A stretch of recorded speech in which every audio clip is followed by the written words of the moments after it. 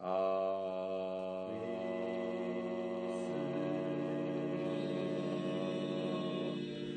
うも最近、音楽をやる理由を、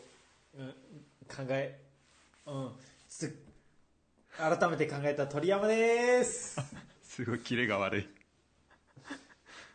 どうも森永チューイングキャズキハイチューですそれ一晩考えたやつだ。これはもうとっておき温めたやつですよ。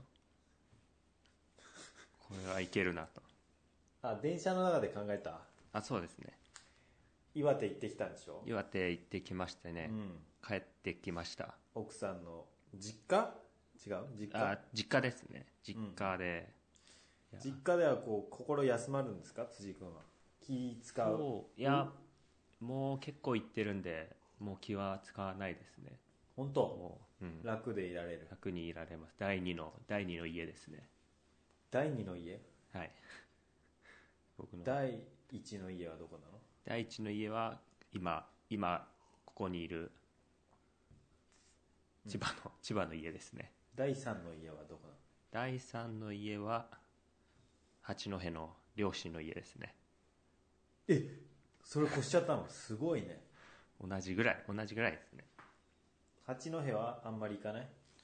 あんまりそうですね、行く機会がない。そんなどうでもいいんだよはがきを読め。はがきを。近況報告。ちょっと聞いてよ。俺のそうですね、最初のキレの悪かったやつ。音楽。はい。なんか最近ちょっと本読んで、はい、音楽をやる理由と、はい、その音楽やる目的と人生の目的は一致させる。はいはい。ことで初めてなんかこう収入を得る方に向かうっていうか、仕事として成り立つっていうか、はいはいはい、力を発揮できる、一番ね。はいはいはいはいはい。音楽やる理由と人生の目的と一致させる。で、そうだなと。音楽は、こう僕の人生のでっかい目標は一人でも多くの人を幸せにするっていう。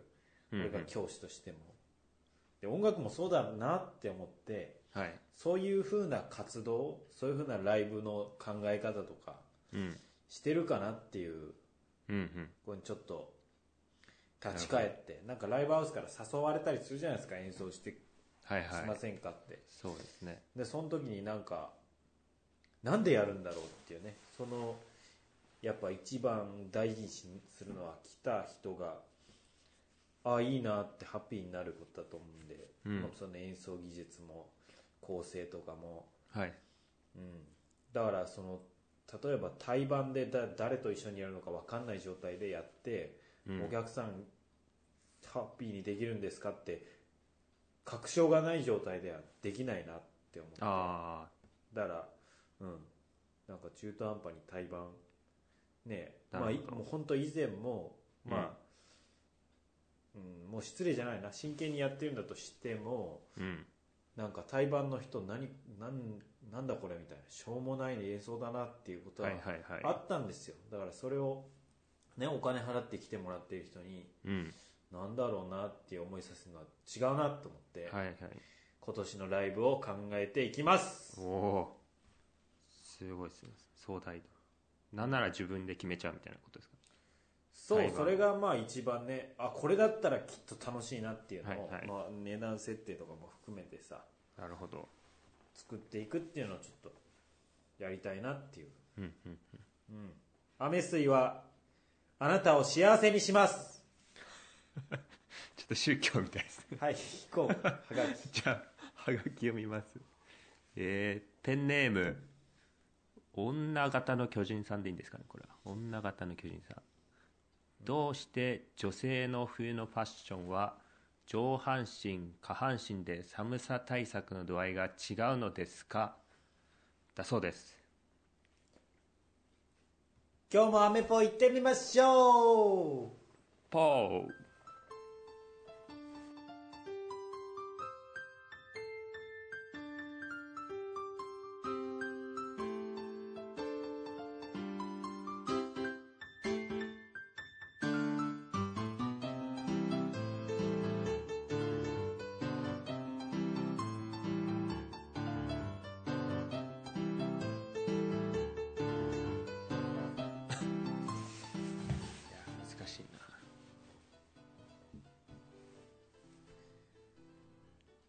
どういうことですかこれは。どういうことですかね。だからあどういうことれですよね。上はコート着てて下はスカートみたいな、そういう格好のことってことですかね。はいはいはい。確かにいますね。もう上はもうもう首周りとかファーがファッファしてんの、はいはいはい。コート着てんのになんか、足はいはいはい。のなんつうのすねあたりとか足首出てるみたいな。はいはいはいはい。いますね。それが何なの？それがなんでそんな差があるかとかっていうことですよね。いやいや、おしゃれだもんだってそれは。あ、そういうことですね。おしゃれだから。はい。おしゃれは我慢って言いますもんね。ですけど、はい、おしゃれは我慢って言いますもんね。そうです。はい。そうなんです。そうですよね。いや、それってはあって最初よく分かんないなって思ったけど、今はすごい分かりますね。あ、分かりますか？おしゃれは我慢。はいはい。なんでかって、じゃあ一番自分が、なんつうの着心地がいいとか楽、じゃあ軽くて、今だったらあったかいものが一番楽じゃないですか。はいはい、そうですね。で別に例えば夏とかだったら窓開けて過ごしてるけど、家で着てる格好が多分一番楽な格好じゃないですか。あ、そうですね。それで楽を優先したらそれで外に行きます。でも着替えます、楽じゃないです多分、着替えたらちょっとカッチリしますね。楽度はちょっとそう、でもなんで着替えるって言ったら何？おしゃれしたいからでしょ。そうですね。そこに我慢はもう入ってます。そうですね。で誰かがファッションは人のためだって言ってたんだけど、これはどうなの？人のため、他人のためっていうこと。でまあそうですね。汚い格好してたら不愉快にさせるみたいな。なりますよね。半分自分のため半分人のためみたいな感じなのかな。場所によりそうですけどね。なんかじゃあその場所に合った服。確かに。でもこれ周りの人にのため大事かもしれないですね。でも最近ちょっと思うんですけど。最近ちょっと、ちょっと違う方向行っちゃうかもしれないですけど。それは赤ちゃん言葉使いすぎなんじゃない？辻君は思わずね、のぼっちくんとかさ、そうですね、言ってるのがもう出ちゃってんじゃない？いやもうちょっとしばし別れだったんで、めっちゃ使ってきちゃったんで、やっぱり出がちかもしれないですね。出がち